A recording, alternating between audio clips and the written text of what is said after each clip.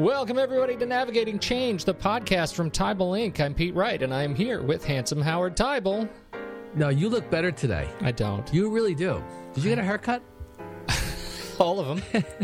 Oh my God, I may have stumped you. No, that was good. That was like my go-to fifth grade joke.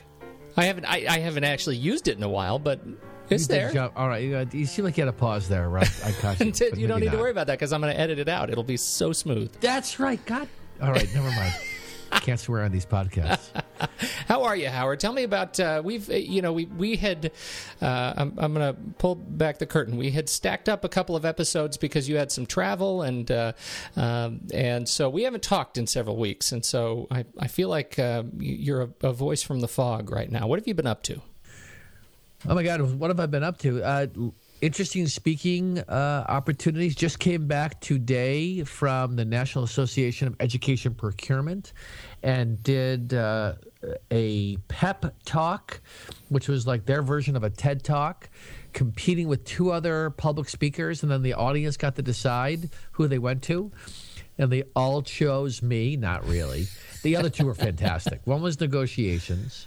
The second guy went to prison for a Ponzi scheme, and now he is teaching ethics and traveling the country teaching ethics. It's a brilliant story. Wow. Brilliant. And I had to go after this guy, right? He's got the beautiful That's jumpsuit. Terrible. He comes out in handcuffs and a jumpsuit. Note to self, add handcuffs to your roadshow. So I threatened, I actually suggested that I was going to now come clean, that I used to be an Olympic swimmer, and let me show you what my outfit was. And I started to take off my jacket, and I scared the audience. So that's what happened. Stick with the handcuffs. Yeah, to get back to the handcuffs.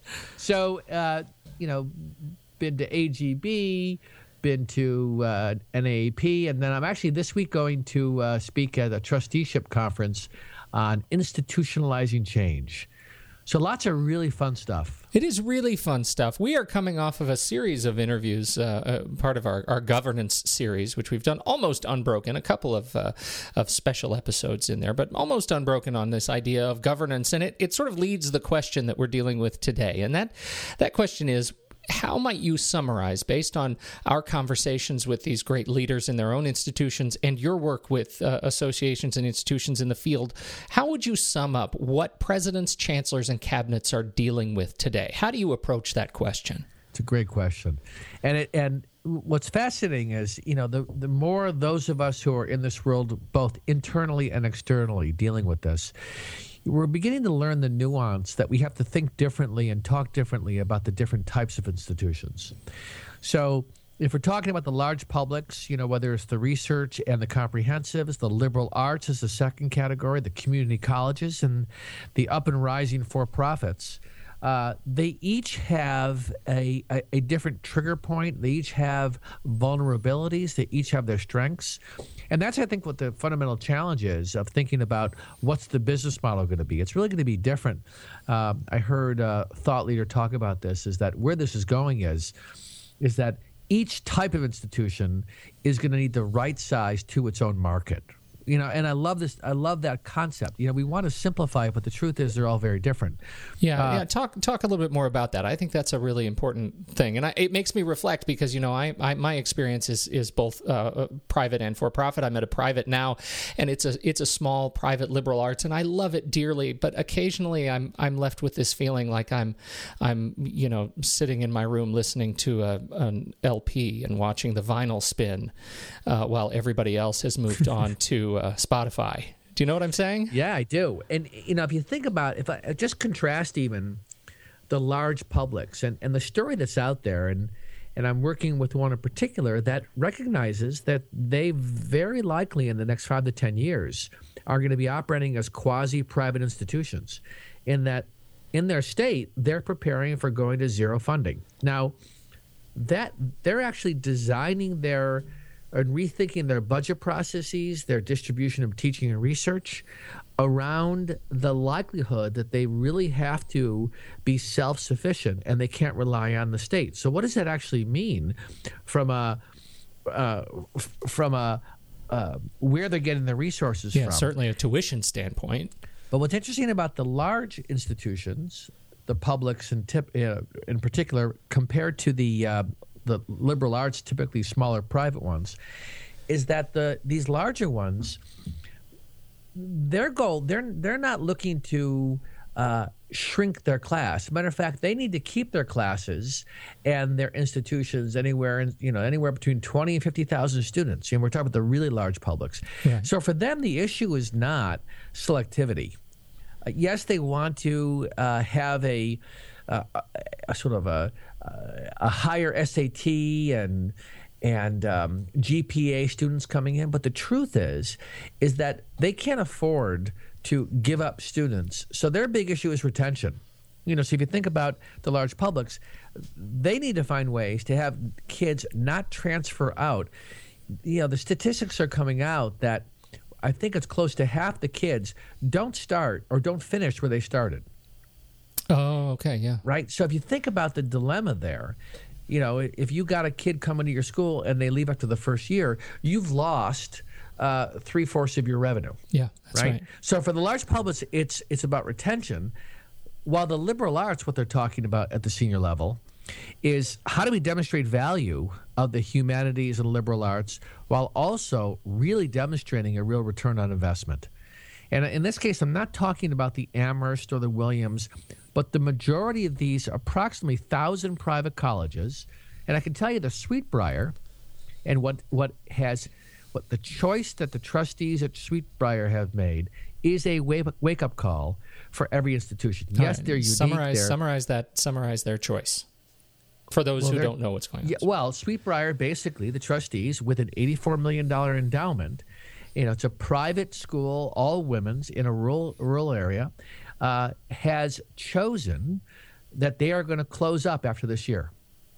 And all of the kids who are, everything I'm reading is they're doing everything they can to help the senior class get jobs, the undergraduates, freshmen through juniors, transfer and take care of them. But there's a whole group within Sweetbriar that is rightfully saying, we have an $84 million endowment. Can't we find a way to make this still work? And what I think is powerful about the Sweetbriar choice for other institutions is not that others should choose to consider closing, but that they should be having the conversation and then choose to move forward. But this has opened the door to have those kind of conversations. Should we continue on a slow decline, or do we need to tell the truth about where we are? I think that, you could argue it both ways. I think that their trustees have made a bold, but some people think it's reckless. Other people think it was bold. It depends on your view of when it comes to this kind of brutal fact, what do you do about it? And they made that choice. So the liberal arts is looking at the fact that they can't keep raising tuition. There's a perception that you can't get a let's pick a degree like one of those traditional psychology. Although psychology, you could leave and get a certain kind of job in the marketplace. But the typical liberal arts kinds of degrees, there's a perception that you can't get jobs from it. Yeah. Or that your debt is going to way exceed your ability to pay it back in some kind of timely way. Right. The liberal arts are holding on to, is that they're teaching kids critical thinking.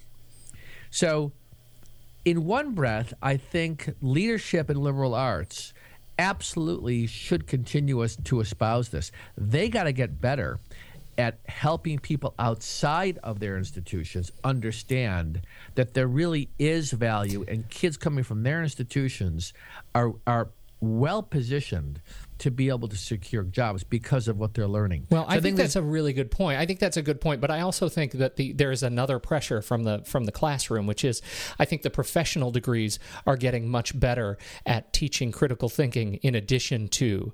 And so I know I can tell you our own curriculum, critical thinking, has become a core deliverable in performance objectives. Like we are measuring our curricula against critical thinking, skill delivery. And so that when you have non-traditional and alternative programs, business programs that are also able to deliver critical thinking, the value in a critical thinking liberal arts degree becomes less. Well, what's interesting is it's a more challenging case to make. Absolutely. The business schools, the undergraduate concentrations in business, are integrating a liberal arts critical mindset. The liberal arts institutions are bringing in the career placements, the understanding how to get the fundamentals around business. So both are sort of coming to the middle, recognizing that the others, that they have to take from the other side to remain relevant. Okay? Yeah. But I think that there's a challenge for these liberal arts schools that are in these high-priced, middle-tier markets where they're not necessarily drawing from out-of-region growth. There's always going to be those that are not going to have to worry. But that's the conversations at the senior level for the liberal arts schools. The community colleges, I think, are so well-placed right now.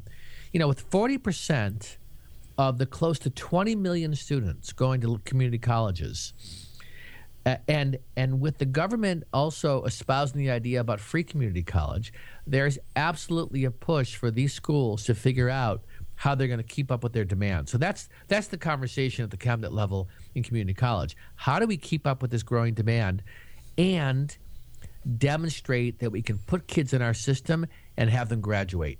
Because there's a pretty significant dropout rate in the community college world. And then finally, the fourth sector, which makes up of the 4,000 degree granting institutions, approximately 1,400 institutions that call themselves higher ed learning, but they're for-profit.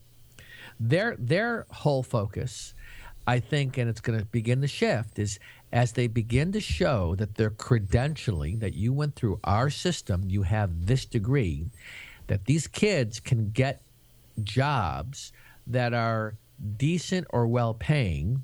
As that continues to happen, there's going to be more kids and adults who are going to say, I don't need to go the traditional route. It's parents like me. I went the traditional route. You went to a land-grant institution. You went to the residential art experience, right? A land-grant institution? What's so funny about that? I did. I went to, we've talked about it, my alma mater, University of Colorado Boulder. That's right. I also went to a small. I'm one of those close to half that actually went to two undergraduate institutions. But you had the residential experience, right? Twice. I was an RA, man. I was a hall director. Yeah, exactly. They put me in charge of 500 undergraduates. Are you kidding? What a mistake. That was a mistake. Are those kids? What are they doing today? Yeah, they should survey them to see if they got good jobs. I'm sure they're higher than average. So the for-profits, they're going to be increasingly relevant as more and more people are saying we don't need the residential traditional experience. Partly because you got families coming in who, if you have first generation going to college, they don't have that expectation.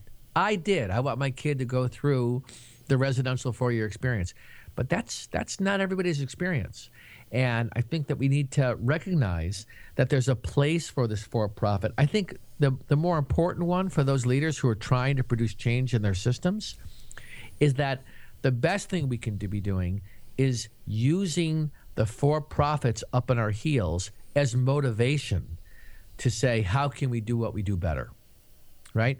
So not to put a fear of God into these, your leadership and your institution. But the truth is, if we don't find a way to do what we do better or double down on our mission and know what programs are really relevant to our students, if we don't figure out how to make it more efficient and effective for students to recognize the value of our institutions, these other types of institutions are only going to gain ground. So hopefully for the traditional institutions, they will see they will use this as motivation for change.